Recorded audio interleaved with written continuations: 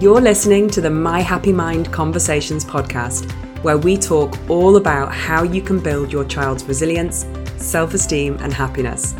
I'm your host, Laura Earnshaw, the founder of My Happy Mind, and I am totally dedicated to helping you become the best parent or carer that you can be. We're proudly impacting over 500,000 children now in our programs in schools, nurseries, and homes. And today, I'm going to be sharing some of those tips with you. Let's dive in.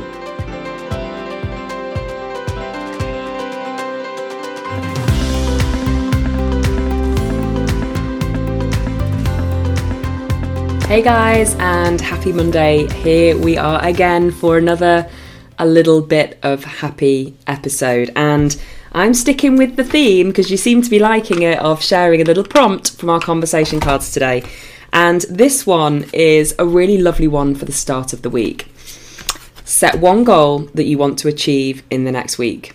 Make a plan to achieve it. Okay, so here we have it.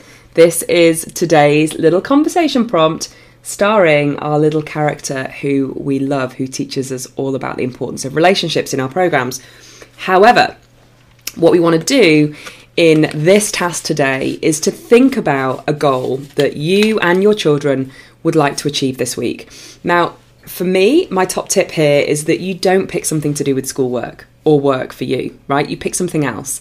Maybe it's to go for a different walk. Maybe it's to bake a different cake, right? Maybe it's to go for a run every day or do some exercise every day.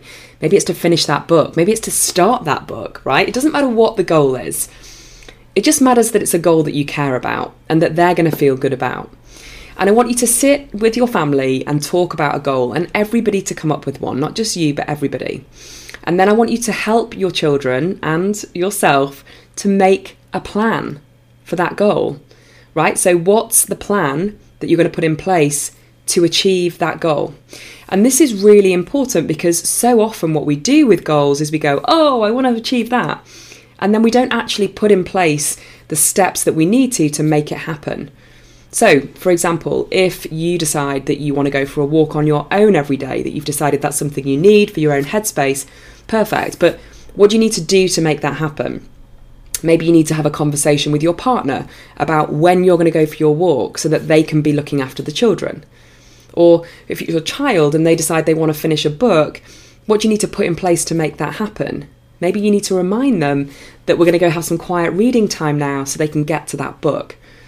So it's not just about making the goal, it's about making a plan to achieve the goal.